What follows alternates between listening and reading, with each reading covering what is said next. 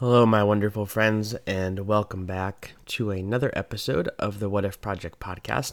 My name is Glenn, and this is episode number 47, and we're in part 3, which is the final part of our current series, Lies We Believe About God. So this is part 3, and episode number 47, and I'm calling it God Expects More of You. So that's the lie we're going to tackle today, that God expects more and more and more of you. But before we jump into all of that, I have a few things to share with you.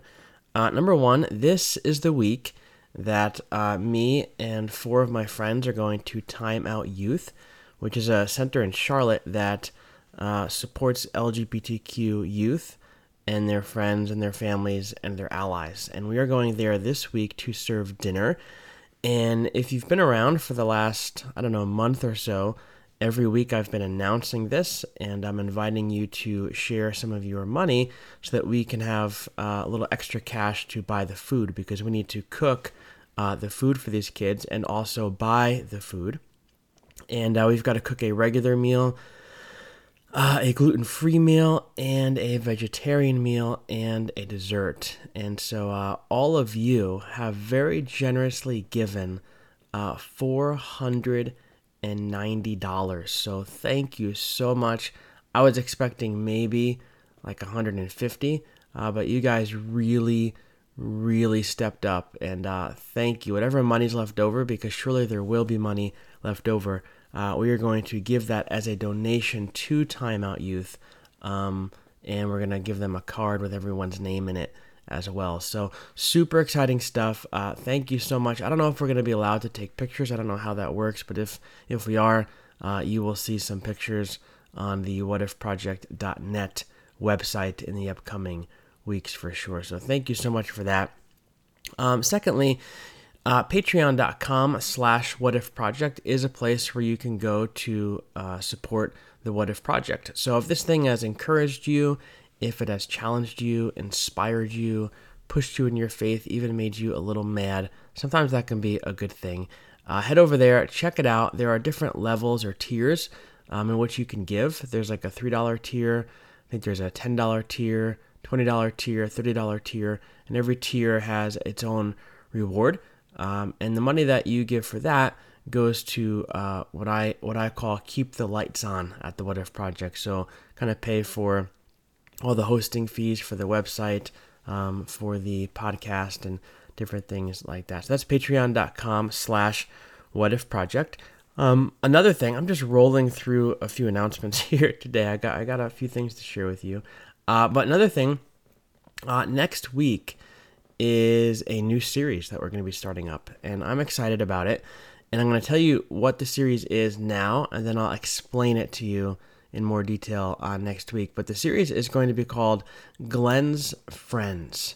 So normally what I do is every month I do like one interview. So I'll interview somebody, and usually the first Monday of the month, and the interview will go up. Then the other 3 weeks are like solo episodes like this one, and all the Lies About God episodes have been. But in July, what I'm going to do is every Monday, there's 5 Mondays in July, I'm going to post a different interview that I did with somebody. So no specific topics or anything like that, just whatever I wanted to talk to that person about, whether it's their book or something that they do in their life or their story or whatever. So I'm excited to share that with you.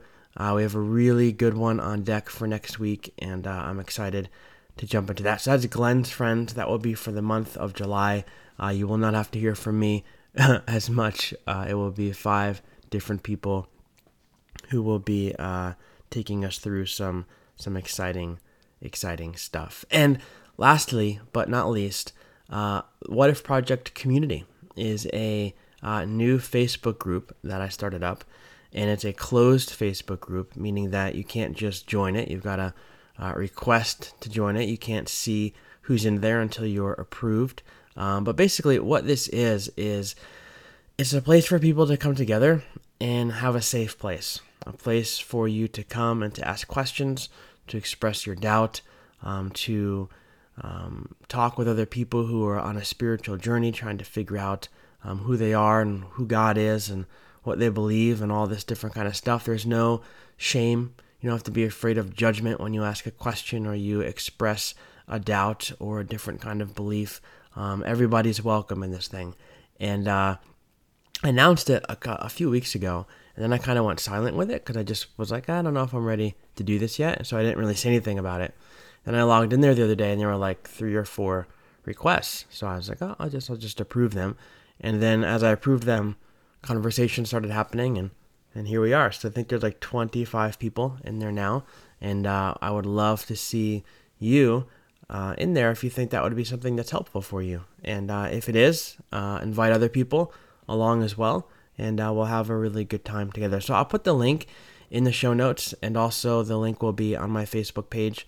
You can go check it out. But I think if you just search for What If Project Community, it will pop up and you can join the fun. So anyway, those are my 4 things. Time Out Youth, I have like a list because I was like, I'm not going to remember what I'm supposed to talk about. I got 4 things, right? Patreon, Time Out Youth, the community, and Glenn's Friends starting up next week. But for now, this is episode number 47.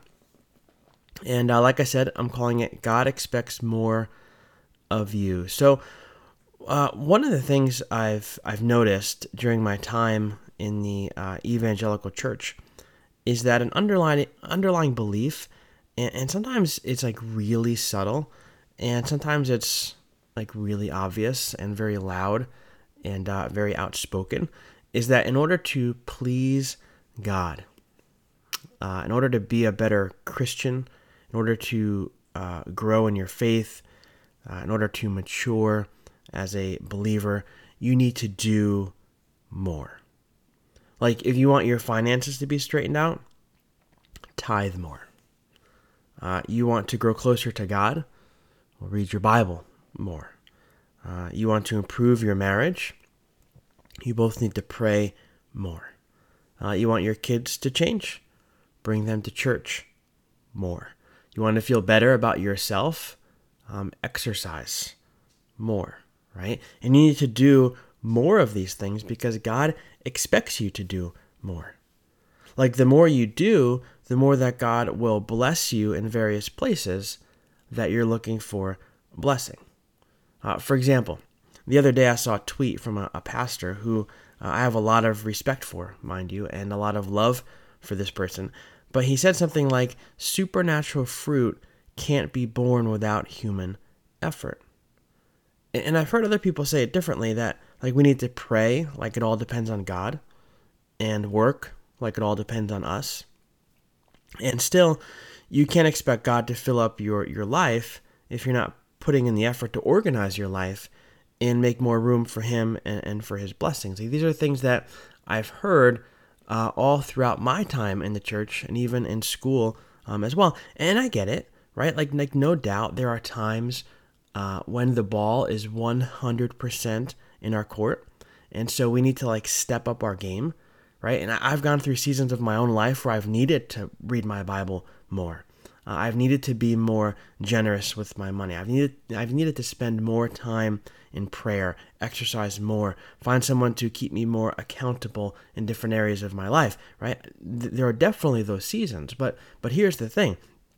Just because that's what a particular season of my life might call for, that doesn't mean that that's what God expects of me. Like, just because I might be in a season where I need to pray more or read my Bible more or be more generous or whatever, that doesn't mean that God is a God who has rigged the universe so that problems are fixed and blessings are poured out when we do more and add more things to our plate, right? But so often, what do? Right? We live as if that is true of Him. We live as if we serve a God who is weighing our deeds on a scale so that the higher the weight goes on our efforts, the easier He hands out His blessings and answers our prayers. Well, I mean, it looks like Glenn spent more time reading his Bible last month, right? More time in prayer. He gave more money to church, was more kind to bad drivers. let's answer that prayer, right? Let's give him that blessing, because it looks to me like he's maybe finally learning his lesson. And if I'm being really honest, I think so often that the church teaches people that this is the way that God operates. Like, if you do more of these things, you'll be happier. You'll experience more joy. Your heart will be much lighter, and God will be more apt to bless you, because your life will be more open and more room will be made for his blessings. And if I could be really real with you for a moment, I remember back when Dana and I were planting our church, I, as the pastor, bought into this lie of God expects more of us, like 1,000% bought into it. Looking back on those years, man, I was focused like a madman on the goal of growing our church out of our little garage. So we had 6 people that started meeting in a garage. It was a 2-car garage. It was old. It was a smelly garage. It was like a garage that was separated from a house. So it was like its own standalone place. Super drafty, like cement walls, cement floor, typical old garage. And so we met in there, and we were in there for like, I don't know, it was like a year and a half maybe. And so the goal was to move out of there and into a small storefront in town. And the goal was to get to a place where we could rent out this very local, very popular Italian restaurant and have church there on Sunday mornings before they opened the doors for lunch. And then once the doors opened, we'd be ready to buy pizza for the first 20 families or so. And it was a great idea, right? And we were like barreling towards this thing at full speed. And although there was nothing wrong with the goal, I think it was actually a super good idea, birthed out of all of the right motives. I now look back and I kind of cringe at how I was pushing our small team of people to achieve that goal. So a few examples of what we did. I had a Bible reading plan for our core team to read through together. And we had like 6 people on our core team, plus me and Dana, so 8 of us. And the idea was that the more we read our Bible, the more we would hear from God. Because God honors those who spend more time in the scriptures. And in fact, if I'm being really honest, I was so adamant about this that I told people that if they didn't do the reading that was assigned the prior week, to not even bother showing up to that week's meeting. Like, I was really tough on this stuff. Why? Well, I said things like, because I need people who are hearing from God. And if you're not spending time in the Bible trying to hear from him, then you're wasting everyone's time. Do not bother showing up if you don't do the reading. I was really tough, and I'm cringing right now as I'm sharing that with you. But I also told our team that they had a tithe. Like, I told them I expected 10%, but I was open. And I understood people giving whatever they could. I pushed hard on passages from the Old Testament book Malachi and various other verses that I admittingly took out of context to push people to give and to give, because I believe that the more people gave, the more God would see our efforts, and the more God would bless us for being good stewards, right? So more Bible reading, more tithing, more generosity, more joy. Be more joyful in your life, more prayer, be on time, be more on time for every meeting, right? More. And really, if there was a spiritual discipline that I thought would give us a chance at getting on the right side of God, or would help us clear out some of the stuff in our lives that often keeps us from hearing his voice, well, I unashamedly pushed people into it. And held their heads under the surface until they were drowning in the discipline, almost unable to stay afloat, all in the name of doing more for God, so that we could show him how open and ready we were for his blessings. And sometimes, I wish I could go back and have a stern talking to with Pastor Glenn. But then, at the same time, I remember that, Pastor Glenn was doing the best he could with what he had. And that allows me to have a strange amount of grace for myself because I wasn't trying to be deceitful, right? I wasn't trying to shame anyone. I wasn't trying to burden anyone. That kind of theology and understanding of God was really all I knew at that time of my life. And the voices that were in my life at the time told me that I was doing it right. And so I just kept on pushing. Anyways, so I wonder, have you ever experienced this kind of teaching in your life? In your church, from pastors, Sunday school teachers, parents, all of whom mean well, no doubt, right? But just because they meant well, and just because their words and teachings came from a good place, that doesn't make them true or healthy or any less of a lie, right? Sure, we can find Bible verse after Bible verse. I'm encouraging people to pray more, give more, spend more time in God's presence, do more, aim to be more. I'm not denying that. And I'm not even denying that giving more, praying more, reading your Bible more, etc. are bad things, right? Like listen to that again. I'm not denying that giving more, praying more, reading your Bible more are bad things. I'm not saying that they're bad things, right? I'm not denying that they can be good things. I'm not saying that at all. Okay, so do not send me an email yelling at me. Okay, I won't read it. I'm not saying that those are bad things. What I am challenging, rather, is this idea that God has rigged or set up the universe in such a way that the way to becoming a better follower of Him or a better human being, or the way to be filled with more of the Spirit or see more of His blessings in your life or whatever it is that you're hoping for, is to constantly aim to ascend higher and higher and higher and higher and higher in various areas of our lives. In short, we've made this thing called Christianity into a religion of ascent, when in reality, Jesus came to show us that following Him is not a religion, but a way of life that's marked by descent.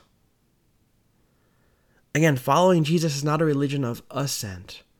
It's a way of life that's marked by descent. It's not a religion of adding more things to your life. Rather, it's a way of stripping things away. It's not a religion of power, but it's a way of weakness. It's not a religion of addition, but it's a way of subtraction. It's not a religion of more, it's a way of less. It's not a religion of going higher, but it's a way of going lower. I've talked about it a lot on Facebook these last couple of weeks, but I just finished a book by Richard Rohr called The Universal Christ. It's his newest book. And he talks about this idea very briefly in the last chapter or so of the book, which is probably why it's been heavy on my mind these last few days. But I have a quote here that I want to read for you.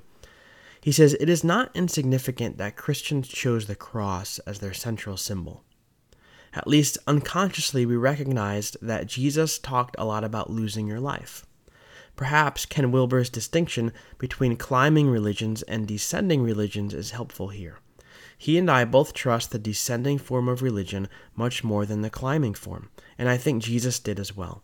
Here, the primary language is unlearning, letting go, surrendering, serving others, not the language of self-development, which often lurks behind our popular notions of salvation." You see, for a lot of Christians and a lot of churches, salvation and the spiritual life have become like these giant games of self-development or even self-help in some cases. They've become these things where the goal is to climb the ladder of success in the various areas of relationships, finances, health, relationship with God, knowledge of the Bible, theology, so that over the course of a lifetime we can ascend higher and higher and higher and become better and better Christians as we do more and more and more with our lives and get our lives more and more and more together. Again, nothing wrong with those things, right? Having good relationships are good. Having a handle on your finances are good. Giving is good. Having a grasp on some kind of theology is good. There's nothing wrong with those things. And the many other areas of spiritual and self-development that we could talk about. Nothing wrong with them. Unless they become the lens through which we look at the message of Jesus, causing us then to slap God's name onto our obsession with self-development and growth, and do what essentially I did in our church plan. Make people believe that climbing higher on these various ladders will somehow create more space or more room for God to pour out his blessings and do what we ask him to do. Right? The ladder and ascending stuff isn't the way of Jesus, really. I mean, it's kind of manipulative. I think it's a false gospel. And dare I say, I think it's antichrist. Another quote from Rohr, he says, Jesus said, "Blessed are the poor in spirit." And although Jesus made this quite clear in his life, we still largely turned Christianity into a religion where the operative agenda was some personal moral perfection or attaining to some kind of salvation, going to heaven, converting others rather than ourselves, and acquiring more health, wealth, and success in the world. He says in that pursuit, we ended up aligning ourselves with empires, wars, and the colonization of the planet instead of with Jesus or the powerless.